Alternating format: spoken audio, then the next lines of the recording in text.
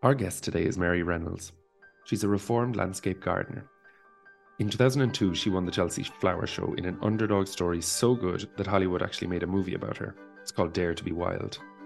The whole story of how Mary brought beauty in nature to the world of taking the nature out of nature is incredible, and it's actually how we came across Mary.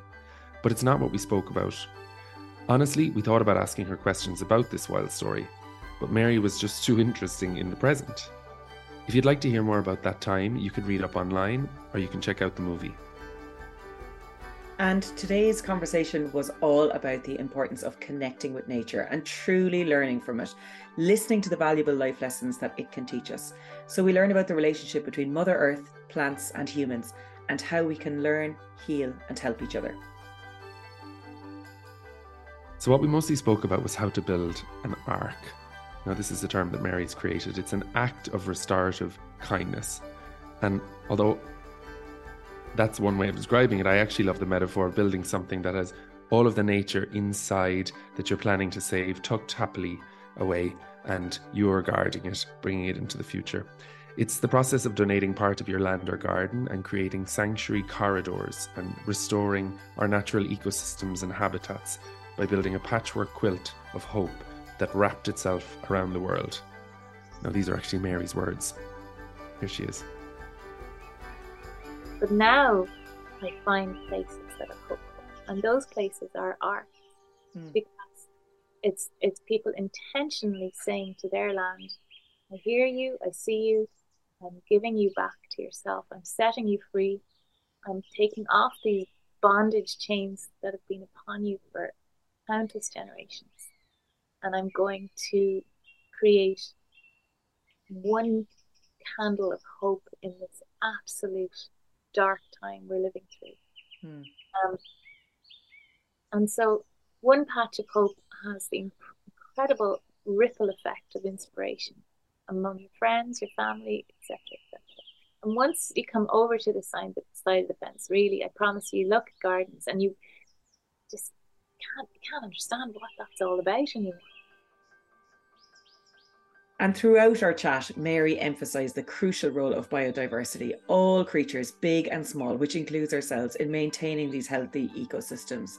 And the overriding message in this conversation for me was the need to take personal responsibility for our impact on the environment, listening and working with the natural world, and making conscious choices in our daily lives in order to become true guardians of the earth and all the life that she carries. You're listening to the Neighbour Food Podcast. We are Jack and Jolene, and here's our guest, Mary Reynolds.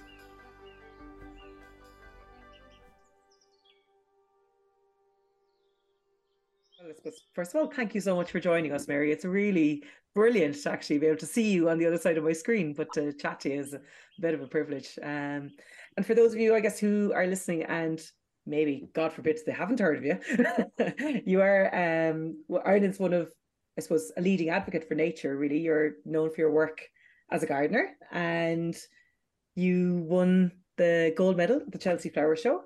One of the youngest contestants, I believe. When I was a child. A child. And I think it was really interesting that you describe yourself as like a reformed landscape gardener now. So maybe we might dig into that as well. And of course, then you've brought out a couple of interesting books too, which I've read, The Garden and Awakening, and the most latest one, which is We Are the ARK. So I don't know about you guys, but I think it'd be really cool to actually dig right into what We Are the ARK is about, and maybe we can kind of figure out then how you came to that realization afterwards. What do you think? Yeah. So I guess, yeah, what is an ARK? Can you maybe tell us what the importance of it is and what's it all about? Sure. It's funny when you come over to my side of the fence and you look back at the whole culture of gardening and landscape design. It's just really all you can say is, what in God's name is that all about? Like, because basically we're in a crisis, which, you know, I'm sick of people telling us we're in a crisis, but we're in this biodiversity crisis. The collapse of nature is happening all around us, and it's much more understandable for people to grasp than the climate kind of science and everything. But it's also it's also it's much more important and much more of a problem, because it's like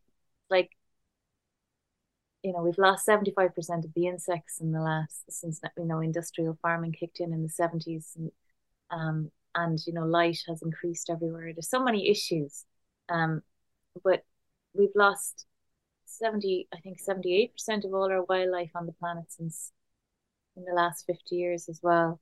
So I mean, the earth is one body, it's one organism, and it's made of all these millions of creatures. And scientists estimate there's like 8.7 million species on the planet, and we've only catalogued 1.2 million so far.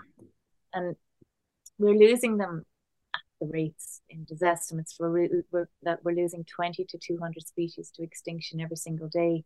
I've never actually been able to pin down those figures. I think that I think it's more likely to be in the lower range, much more likely. But even so, like, that's crazy, because when they're gone, they're not coming back. And all the creatures that make up this system that keeps us living here, that allows us to have a livable planet, every single one of them have a really important role to play. And it's like this web full of threads. Each one of the creatures is a thread. And at some point, if we keep pulling those threads out, the whole web is going to collapse. And that web is going to collapse, I estimate, within 5 to 10 years if we don't. And there's just, we have no idea of what point it's all going to fall apart. And because of the working system of multiple layers of life that keep everything going, with all the interconnections and interactions, which are incredibly intelligent, and they're not random, they're all interwoven into each other's life cycles. They keep us with clean water, food, clean air, shelter, a livable planet, and if we keep ignoring them, then we don't get to live here anymore.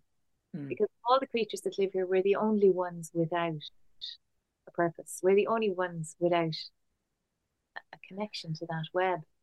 I don't know where we came from or what the crack is, but the only thing we can possibly be is the caretakers.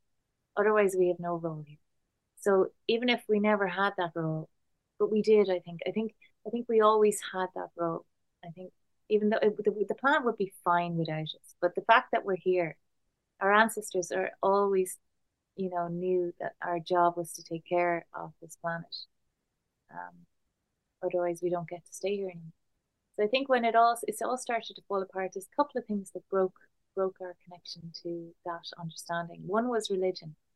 When religion started kicking in, we were kind of convinced that we didn't need to worry about this life here, this planet here, because it was all about preparation for the next one. So we could do whatever the fuck we wanted, really. And the other thing was industrial agriculture, particularly, or agriculture full stop. It really severed our connections. It was all about taking, and there wasn't a kind of a circle. It wasn't about giving back. It was about taking, And so the earth is like our mother, because our bodies are made from her. All of our food comes from her atmosphere, and everything we are is given by the mother for us. And when we die, we go back into the earth. Our bodies feed back into the earth. Unfortunately, these days, because the amount of preservatives in our food, our bodies aren't even breaking down anymore, so we can't even back, in that very last moment. But she can't take it anymore. We've stripped her bare. And I'm fairly convinced that an awful lot of the climate collapse is down to us stripping her bare. I've seen a lot of studies recently that if you replace, a working ecosystem, the keystone species, if you replace things like elephants and tigers, but it's the whole network. Like, one thing doesn't solve it. Like, the whole network of life has to be replaced, and we have to work with it. It traps all that carbon instantly, like 98% of the stuff that we're chasing through all these ridiculous technologies and terrible plantations of monoculture crops,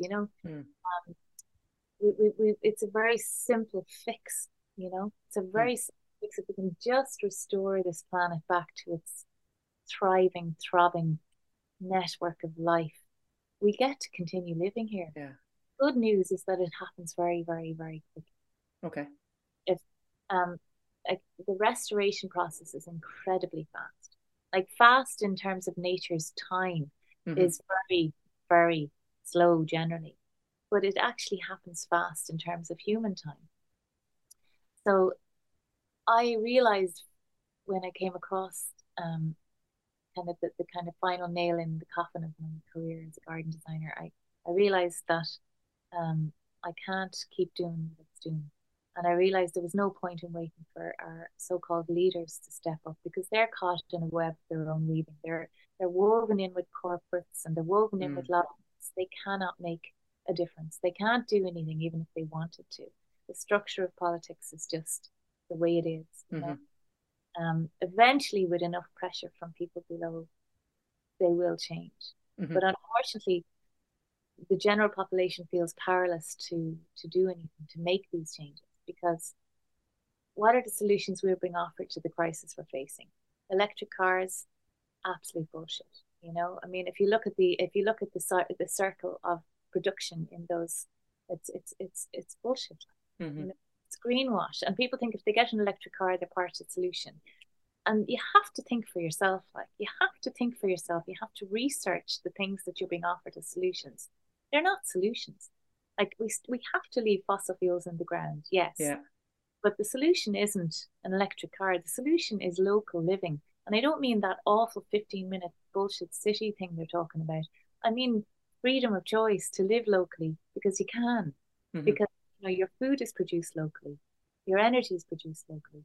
There's a shit off public transport system where you can go wherever you want. An electric vehicle, that's fine if there's only a few of them, you know, and you can go wherever you want. And you don't have to get into a car, and you can walk and you can cycle, and your kids are safe on the roads. They're not going to be run down by 200 million speeding teenagers that pass by. You know, it's life is so simple if we can just step into it. So leadership is not going to solve it. So who's going to solve it? I talk too much. No, you're playing a blinder. I'm like just fascinated by, by this. Keep that train going. So politicians can't solve it, right? So what we need to do is empower people to actually put pressure on the politicians. But they can't. Just gonna break for a second. Hey, Ruby, you have to be quiet out there, you horse, okay? So what we have to do, so the solutions lie in empowering people. And so even though it seems like a small thing, if every single one of us takes any patch of land we have under our care and we give it back to nature and restore as many layers of ecosystem as we can within that, by working in a serious co-creation with her. It's not about, she's had enough of us imposing our creative visions upon her, you know?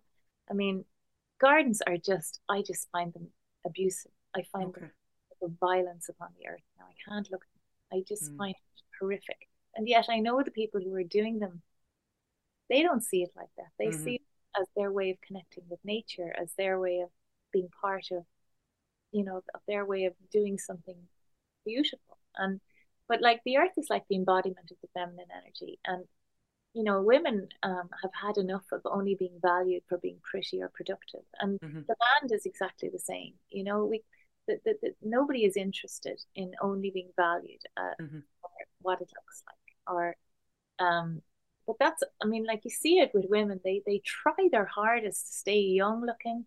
They have to look a particular way if they're going to be getting any attention at all. They can't, and the earth only needs our love, you know. And so if we force our gardens into a pink tutu and tell it, you know, it has to stay like that now, and smile when the neighbors come around, and you know, we'll beat it back into submission if she tries to develop as she has to in order to take care of all her creatures. But you know, there's a relationship and an interaction between your land and yourself, which is very real. And you know, if you only love your land if it looks a particular way, it will accept that very, very poor version of love, and it will reflect it back at you. Mm-hmm. But if you set your land free and you actually listen to it and you work with it and you try and develop what I call an ARK, which is an act of restorative kindness to the earth, so that nobody thinks it's some kind of a mad religious cult. It's not. It's just I love the image of an ARK as a place of sanctuary, you know. And if we can restore as many patches as possible and develop wildlife corridors through our farmers, if we can get them on board, and you know, riparian belts along all our rivers that create, you know, for wildlife areas or sanctuary for our beleaguered kin, you know, then we have some hope, you know, mm-hmm. because patch by patch we can create a patchwork quilt of hope that wraps its way around this earth, and it is happening. Like the amount of people that are contacting me since the book came out has exploded, because I knew that would happen. I didn't want to write a book, but I had written all the information on the website, and I thought, look, that's enough. Then people can get it for free. They don't need it. But nobody reads websites. and what you produced was a beautiful book too, by the way. It's absolutely gorgeous, and it's really easy to read, and the illustrations in it are captivating. So I think you absolutely encapsulated the idea as well. I love that how you've summarized that, and that an ARK really is a bit of a call for hope for the land, like, and it's just gonna, well, maybe get us a little bit out of this hot mess that we're in. How can people build an ARK? Okay, well, it's very simple, really. What I ask is that they give half of any land under their care back. Okay. If they can, and in the other half that they grow their own food without chemicals, regenerative, symbiotic way, even, as you talked about earlier. But if they've land left over, they've more land than they need for growing their own food, that they offer to friends and family who don't have any land for growing food, and they create communities around growing food. Because what happens is we need to develop the networks above ground and the networks underground again, you know. And so we're sorry, I know I go off on tangents, so you can pull me back in a minute. Okay, no, you're fine. This isn't a tangent at all. This is a beautiful flow. It's like a river of thoughts. I'm taking notes. I'm taking notes here. So our ancestors all understood that we are a direct mirror reflection of the land beneath our feet. Okay. So our health is a mirror of the land's health, and you know, you can see we're not healthy. You know, people are not healthy. And the land is you know, is really stressed and anxious, actually, you know. When I walk around, and we feel the same, you know, that we feel hopeless, we feel anxious, we feel, you know, almost barren, you know. And that's how the land feels. And the hopeless feeling is the one that is the strongest for me when I walk around. But now I find places that are hopeful, and those places are ARK, because it's people intentionally saying to their land, I hear you, I see you, I'm giving you back to yourself, I'm setting you free, I'm taking off these bondage chains that have been upon you for countless generations, and I'm going to create one candle of hope in this absolute dark time we're living through. And so one patch of hope has the incredible ripple effect of inspiration among your friends, your family, etc., etc. And once you come over to the side of the fence, really, I promise you, look at gardens and you just can't understand what that's all about anymore. Anyway, I said that already, but so an ARK is basically a kind of a restored ecosystem in as layers of it as you can do as possible. So you can even do a mini ARK on a windowsill or a balcony, or a tiny garden. And so if you had a working ecosystem, you'd need about 1,500 acres. Okay. If you had to put back all the different creatures that, you know, would need to be there. or you'd need a lot bigger, say, where the huge mammals still live, you know. Mm-hmm. But just say in a small little patch of land in a suburban garden or something, or a bit bigger, whatever. Let's just start there. The idea is that you can't have all those creatures there, so you have to step in and become the wolf, become, you know, become the wolf, is it? Yeah. Okay. Become the deer. So you have to carry out the services that they would normally do. Mm-hmm. They hold an ecosystem into many different layers. Mm-hmm. Like you know, like the wild boar would have rooted around and made bare patches of earth, which creates opportunities for the annual wildflowers to come out. Sure. Have incredibly intricate relationships with insects, and they don't get a chance to come out. Those insects don't have their plant partners, for example. Mm-hmm. You know, you would, you know, the deer would nibble back the shoots of brambles, otherwise the brambles would take over, you know. Course, and so we have to step in and become all those creatures. But on a very simple level, what that means is that you, depending on how much land you have, you try and create many different layers of a native plant community ecosystem as possible. Okay. That means you'd start with some bare scratched up earth every year. Then you'd have a mown bit, like a mown path or an area of lawn. Don't take any more than you need. That's really, it's all about giving back as much of it as you can. So you don't need a 2-acre lawn.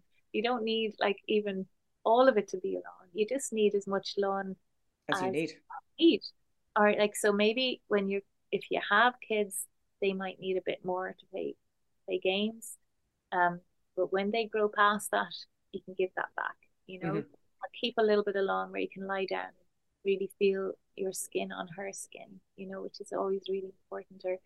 But anyway, the point is that you could just mow a path through a meadow, which is the next area, because the large herbivores would have kept that lawn as such, if you know what I mean. Lawn is a different, but the grazed areas are your lawn. And then your ARK meadow, which is not like this, you know, multiple flowering kind of gardener's meadow that we've all been fed. It's a much more subtle, soft, and it's working with the seed bank that's in your ground. It's not about bringing in seeds, because there's a huge amount of local adaptations, evolutionary adaptations in your area, and the plants and the insects are different to the ones that are like 15 miles away, you know.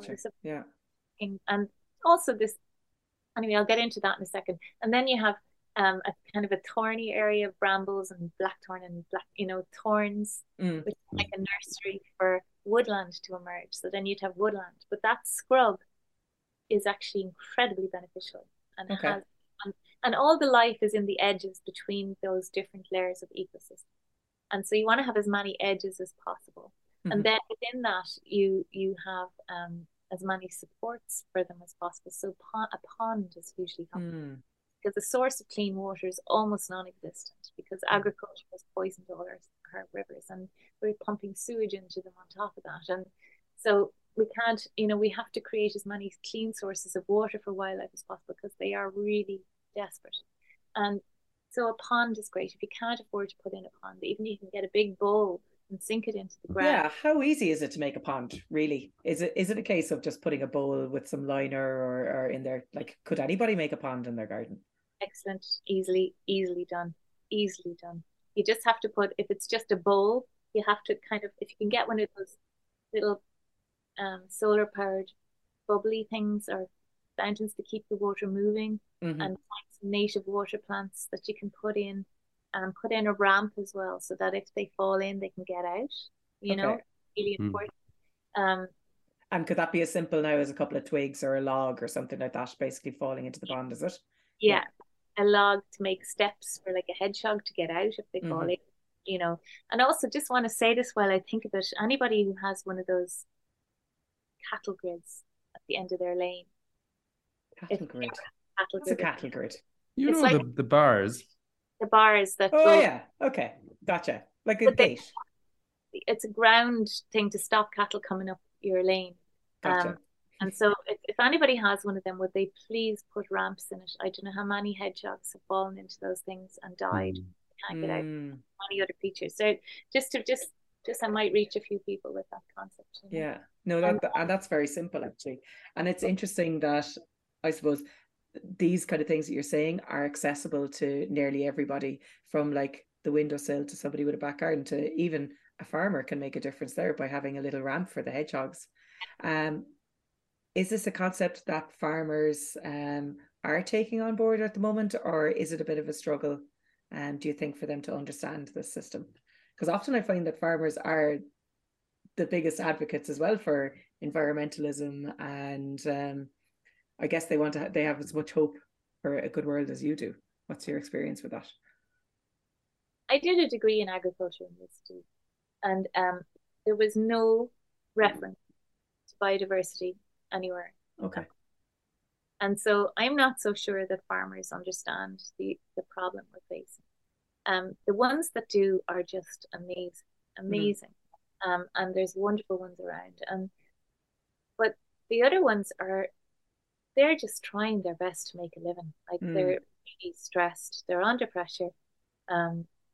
Fortunately, they're caught in this system of payments, which penalizes them if they have any land which isn't used for production, you know. And I've heard that that's changed in half, but I haven't seen any evidence of it yet. But that, like, they really need to be supported to become advocates, you know, proper guardians of the land, because they own most of it, you know. And the concept of ownership of land is crazy in itself. But as you know, we're only here for a moment. And how dare we say we own land, you know? But the hope in that concept is that at least if people can look after the patch that they own, in inverted commas, you know, then at least that bit can be protected, you know. But yeah, farmers have a huge potential to be a big part of the solution. And I just think that most farmers, they need to step outside of the system they're in, really. And they need to think outside the box. And they need to think, why are they being told to spray 4 fungicides a year? You know, I mean, there is solutions. Regenerative farming offers a solution which takes away all those costs, and allows them to restore, you know, working ecosystems within their farms as well. But yeah, what's often what I find and what's often overlooked is that when we talk about it changing, because like no one likes to be told that they're stupid, so these topics tend to kind of spark a lot of resistance in a way from farmers who've been doing something for generations.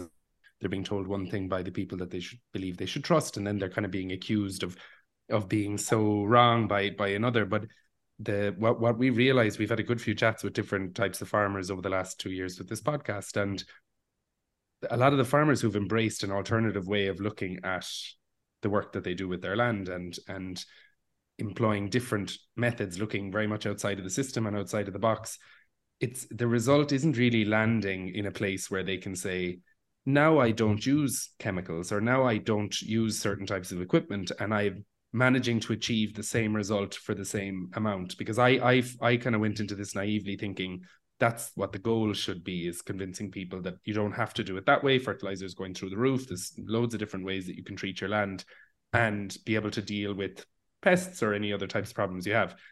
The reality is that most people, when I say that, they actually look back at me stupidly and say, but that's not the truth. What actually happens is higher yields and naturally pest control. So when you talk about devoting, and let's just go back to the garden thing again, when devote part of your garden to an ARK, you know, give back to nature and give this, I would say it's kind of almost incorrect to say that that's all it is, because it's probably going to be more beautiful than your manicured part of your garden. And almost everybody agrees with that a really beautiful piece of nature is more beautiful than anything you can possibly cultivate yourself. And the biodiversity that is created there will bring a huge amount of health to the rest of your garden and to the air you breathe and everything. And I think that what I've realized in the chats that we're having with farmers is that it's not about trying to achieve the same results without using the chemicals. It's actually about trying to achieve way better results. Like, Jolene, do you remember what the Kevin said about the tomatoes? on the plant that if he... Oh, yes, this guy was a Korean natural farmer. So he was using... he was fermenting yeah. anything, natural components that he found around his farm. So he would go to a woods and he would take bark from trees and he would take shrubs from underneath and weeds and different types of things, and he would create fermented concoctions, and then use those as his fertilizer. And he was having great yields. He was very, very proud of that as well, actually. So he was having yields 30% higher than when he used all the top products to, so for him, it wasn't about trying to eliminate chemical intervention in his farm. It was like, the efforts I'm making actually make more money for me, So I think that that's something really that farmers, I feel like when I talk to a specific type of farmer, they're already there, if you know what I mean. I'm not speaking to someone who isn't there yet psychologically, but the results are outstanding in a way. And to work with different ways of doing things like agroforestry and all the ways of working, it creates different layers of produce instead of just one. And they do exist, like you say, but I just don't think the information is out there, and they have to go looking for it. And so that's actually what I wanted to ask you. So, like, obviously farmers would need the information, and the majority of the supports that they're given are coming from governmental levels, and it's not moving fast enough maybe, or it's not being informed correctly. But let's come back again to the garden.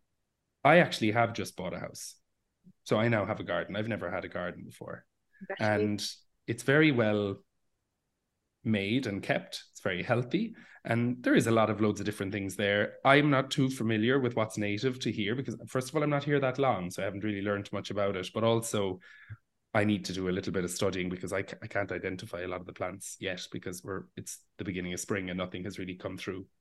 But I'm now saying to myself, I need to do the research. I need to figure out what's native to this area, what works really well here, what can help with the different things that I might need. How can I incorporate different elements? Where would someone who has a piece of land or who has a windowsill, where do you think that they should start in terms of figuring out what should I do? Well, a windowsill is different. You just need to get a window box and then try and get. But what to put in it, I suppose, is my question. You put in some soil, and then you go and collect local native seeds from what people call weeds, or fill it with native plants if you can get them. It's just, they're very hard to buy. People don't generally sell them. You can get like trees, but you can't get anything else. There's sometimes you're not allowed to collect seeds, so you have to get a license, but generally people are not interested in most of the wild plants, So that's how you deal with a balcony or a windowsill. And then you can add things like, a bird bath, and kind of a little,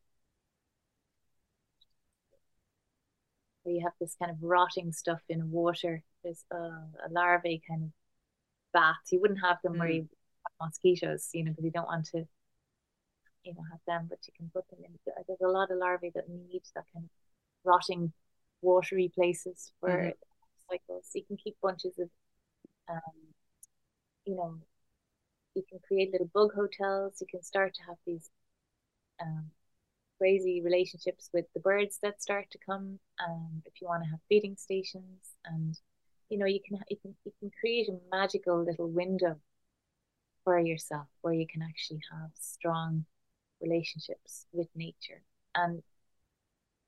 And especially in these large cities, they can be like these really important, like, service stations in a very, very long highway where there's no stop off.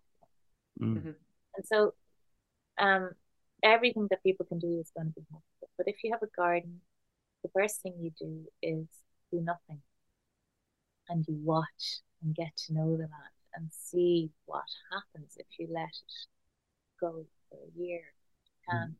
Although, no, sorry, let me back up. The first thing I would do is I'd take out any non-native plants, if you can. If you can't, I'd take out the basic line is take out any non-native invasive plants. And then if you have trees and shrubs that are kind of gardeny things, spend a lot of time observing them, see if there's things nesting in them, or if they provide a really important source of support for the wildlife. If they don't, I would take them out and I would use them to create piles of dead wood and replace them with nature. So the first thing, she was nothing. And then I would allow any lawn you have to grow. I'd mow a path through it. So that would be kind of in the beginning as well. So you can still use the space and then watch and see what emerges from the lawn. If you find that it's too thick with grass, then what I would do is at the end of the summer, then I would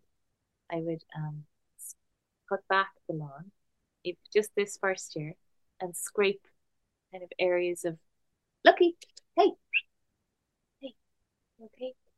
The dog is having a fit. She does that. Sorry. You okay, pet? Hey. Sorry for interrupting your podcast. Don't worry at all. Not at all.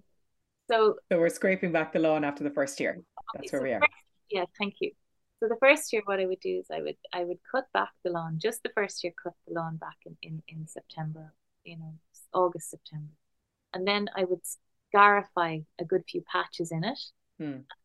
Put in, well, over here, what it is you're putting in these semi-parasitic wildflowers, which are generally dependent upon what part of the world, what the name of them is. But over here, they're called either red bartsia or yellow rattlesnea. You can buy that you can either collect it locally if you know where to get some, or you can buy it from various places. Just make sure it's Ireland or wherever you live. Don't buy it in. And that will live off the roots of the grasses to a large part and weaken them and allow the seed bank below to throw up whatever else is there, because the earth has a massive amount of intelligence for her own healing, and we keep trying to impose what we think is the right thing to do. We're always going to come up against problems, so really what you're doing is supporting the earth to heal itself. So there's 5,000 weed seeds in every square foot of soil, and all they need is 1/30 of a second's worth of light to be activated. So they're there waiting, and you'll see it in compacted soil. The things that will come up are the things that have very deep roots to break up the compacted soil.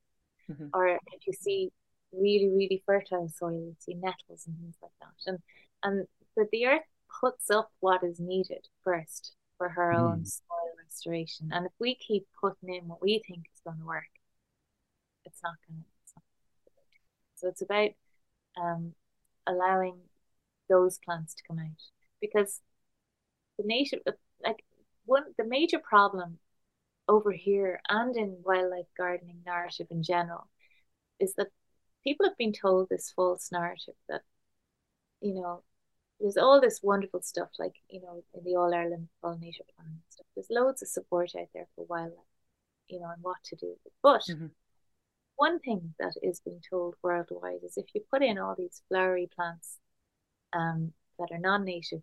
Are we talking about bee pollinating plants and like wild seed bombs and things like this, is it? Yeah, well, not wild bombs, pollinating plants. Pollinating plants. Okay. Pollinator-friendly plants are a disaster. So people feel that they can continue doing what they're doing in their garden because they've planted some of them, and sure, aren't I great?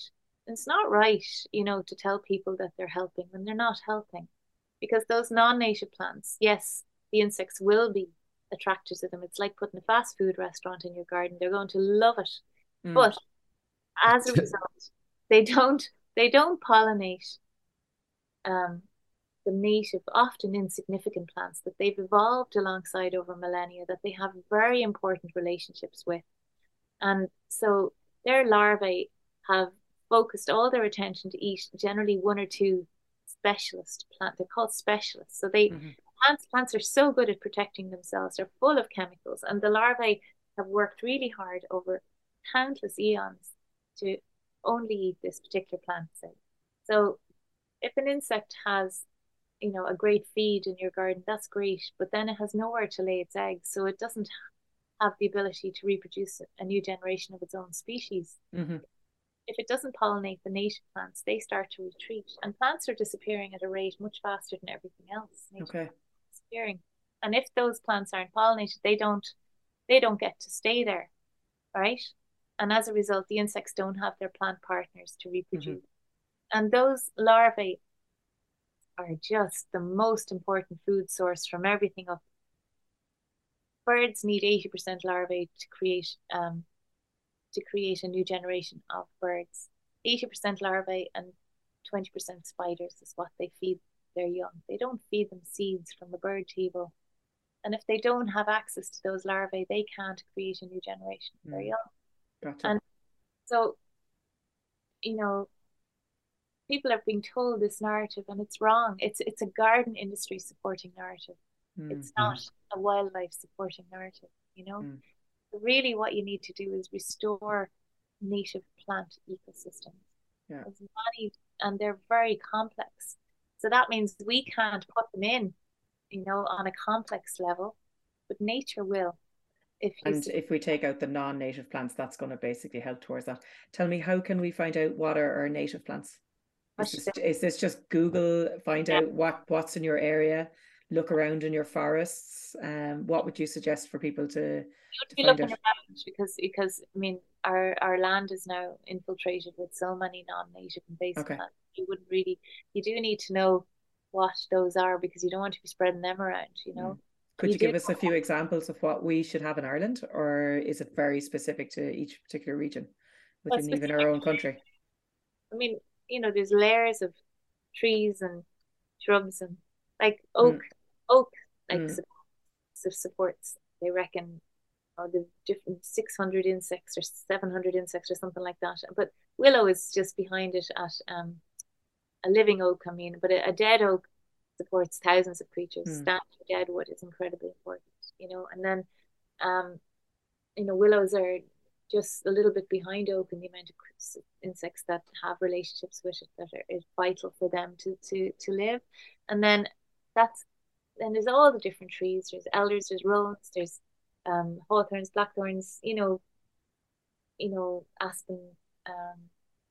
There's so many different creatures here. And then there's the shrubs. We have a very simple palette of plants here, but that's the key. Like, we have a really simple palette of plants, right? And then you go all the way down to the native grasses and the native wild plants, the native wild flowers, and then you've got your fungi. You've got, there's a whole network and interaction with creatures. But the thing is, like, just because you have an ARK, it doesn't mean that it's a mess. Like, you can design a garden, but it's an ARK.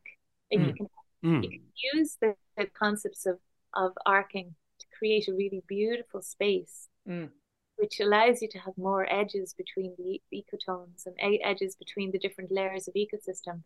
And, you can create dead hedges to make edges to things. I think the fear there might be, and you said about it being beautiful, is that people think that weeds are ugly. And we have this portrayal of weeds being not good. So how do we kind of reverse that? Like that's the thing. It's how do we make that be as beautiful as the flowering non-native plants? Most people are worried about what their neighbors think rather than what they think themselves. So what they should do is, the first step is to make your own ARK sign.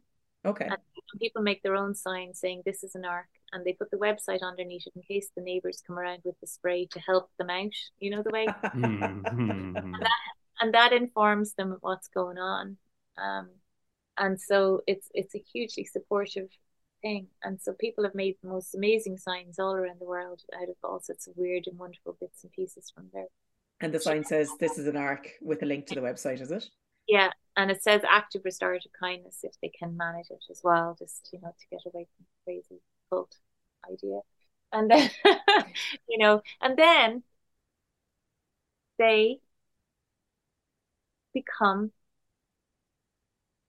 warriors, is the wrong activists. When they the guardians, but almost overnight, when they make the decision that they're going to have an ARK instead of a garden, almost overnight, it's almost like your intention is given to the land in your thoughts, This is how I feel about it. It's like the land can read your feelings and your thoughts. And if you say, no, I'm gonna do this, it's like a sigh of relief comes over the land. And the amount of creatures that turn up almost overnight is phenomenal. Well, and then all those creatures become part of your family, and your heart opens to include all of them. You become incredibly protective of them. And when you leave your ARK, you see all those other places are just lost opportunities, and you start to become an activist in your own community. And so that's where the key is. That's the key, is that people don't see weeds anymore as weeds, or they don't look at their land as only being valid if it's pretty. They see, how many creatures is this plant supporting?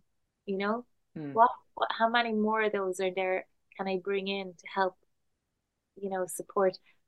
You know, if I brought in, you know, elder buckthorn here and purging buckthorn, which are two native shrubs which I've never seen anywhere in Wexford. So I bought some from Future Forests in West Cork because, you know, they support brimstone butterflies who can't, you know, and other creatures that need them for their larvae to reproduce.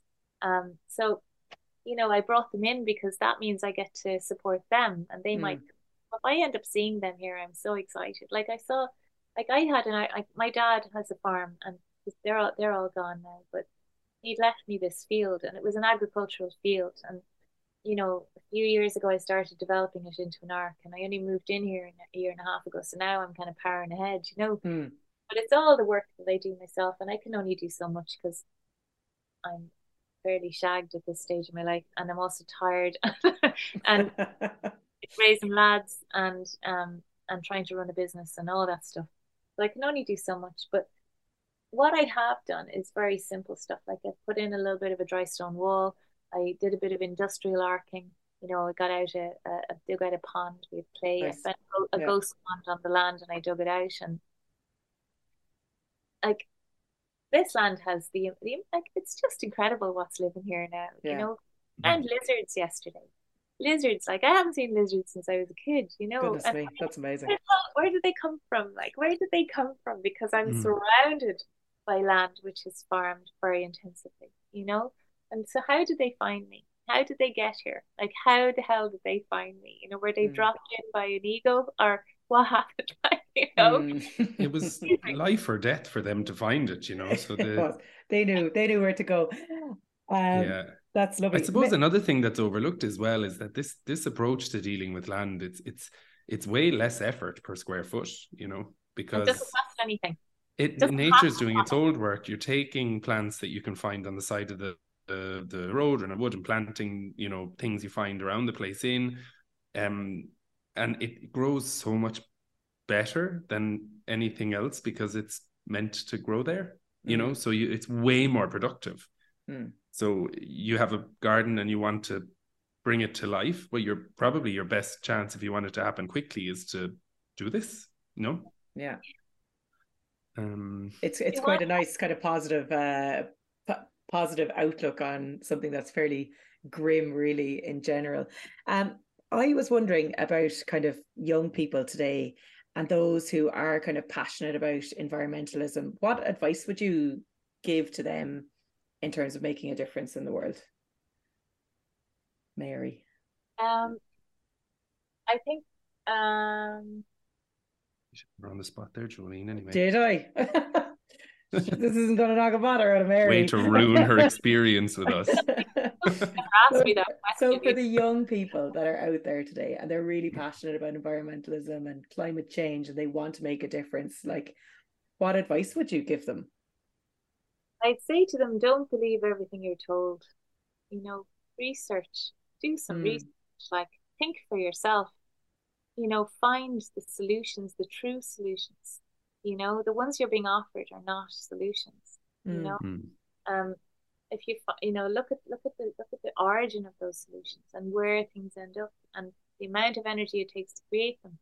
And don't hope, but put pressure on your parents, you know, to change because you know, you guys are going to be hearing this a lot, and you're going to be told, oh sure, the young people will fix this, and just, you know, turn around to them and say, fuck off.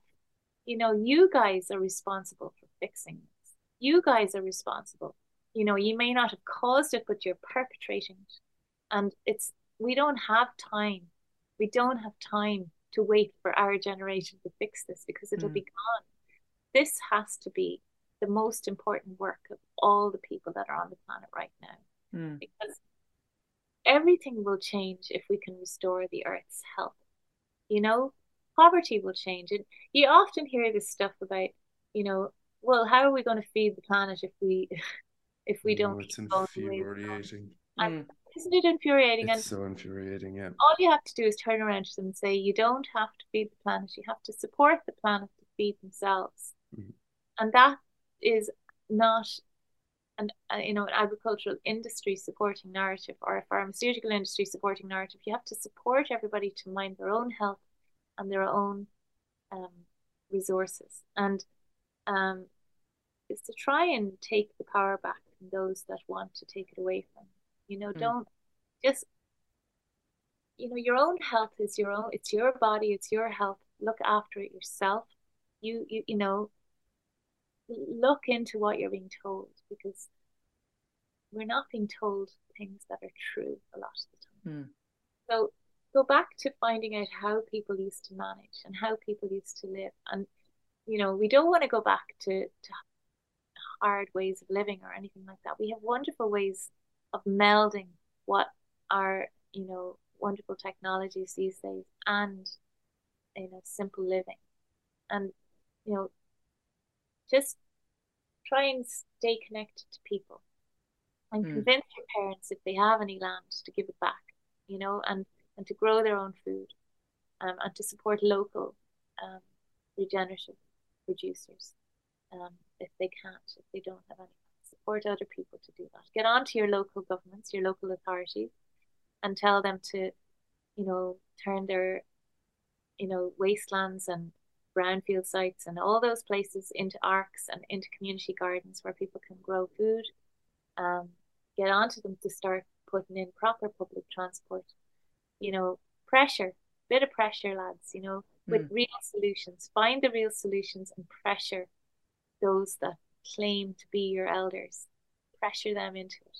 And most old people, be aware that most old people are worn out and like kind of just barely getting from day to day, and they just can't have the energy to do any of this.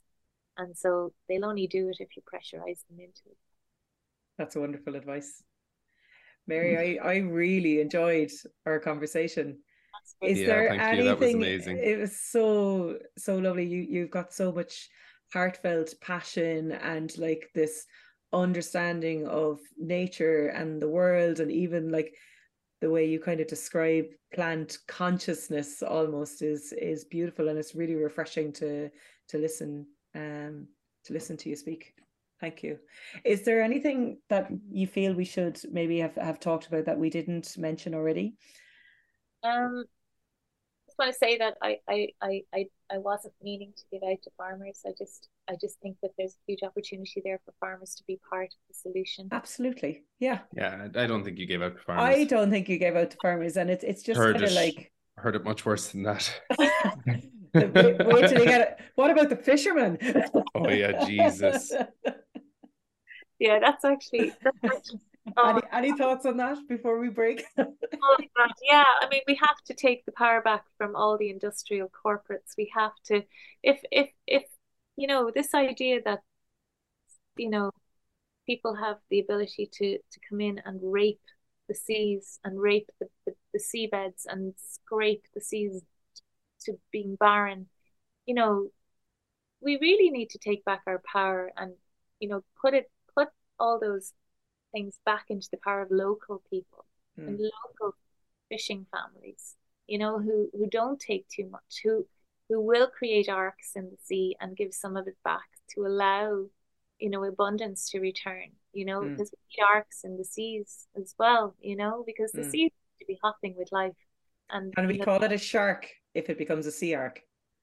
Oh, that's a great idea. Oh, you need a H in there somewhere. Sea heaven act. I don't know. Let's call it a shark. Healing. A sea healing. A ceiling. Ceiling ark. That's great. Ceiling. Well, the only other thing I'd say is that if we're drawn to places, pieces of they pull us in, and we belong to them. It's not the other way around, And if you're lucky enough to be to have a piece of land, which is difficult for young people these days, but that is going to change because we're going to have to take the land back at some point, because at the moment we're being forced into these cities, and really we need to have access to land, and for more and more people to be able to grow food and to create relationships with nature so they can take care of it. And that's kind of, I would hope that we don't have to get to a point where a revolution is where we're at. I would really hope that somehow we can get to a point where this just happens naturally, and I just want to say that the land that we're drawn to generally needs the same types of healing as we need ourselves. And the wonderful thing that comes from that, there's an old understanding that all the herbs that you need for your own healing grow within 10 foot of your back door, or 10 foot of your back door, or something like that. And that's because the land is using those plants to heal itself. And seeing as we need the same type of healing as that piece of land, they're the plants that will heal us as well, if you know how to use them. So there's a lovely layer of understanding there of connection with your own land, and what it throws up if you let it, and then what that might mean. So you can research what those herbs that turn up are used for, and see how it reflects your own health. That's interesting, because we've been talking a lot about nettles in the last few episodes, and all the benefits of nettles, even for making art, and that also can be a nice healing process too for people. Yeah. I love that. Cool. All right, let's wrap it up there. Thank you so much. And people can find out more on wearetheark.org and join your Facebook group, I guess. Any other ways that people should reach out to you? Nope. No, that's enough. In fact, don't reach out to me. Thank you so much, Mary. Mary, you're an absolute legend. Thank you so much. So many people contact me. I can't keep on top of it. So if there's anyone out there who wants to, step in and give me a hand, because I'm screwed all together, lads. I have a wonderful group of people who help me with the Facebook group, and they do all that for free, which is just amazing. But I can't manage it. It's growing so fast that I don't know what I'm going to do. But sure, we'll figure it out as we go. We'll figure that one out. Okay. Thanks for having the chats with me anyway. Thank you. See you, Mary. Hopefully see you in person some stage. I hope so. Yeah, listen. Thank you so much, Mary, for taking the time to chat to us today. And that was an absolutely fabulous conversation that I garnered so much from. So to learn about Mary's work, well, why not check out her own website? It's marymary.ie, or you can find her on Instagram @wildmarymary. wearetheark.org is the website to find out more about building ARKs and the movement that Mary has started. Or you can pick up one of Mary's beautiful books, The Garden Awakening 2016 or We Are the ARK 2022. Cool. Well, guys, you've been listening to the Neighbour Food Podcast. We are your hosts, Jolene Cronin and Jack Crotty, and we look forward to chatting with you again soon. Bye. Bye.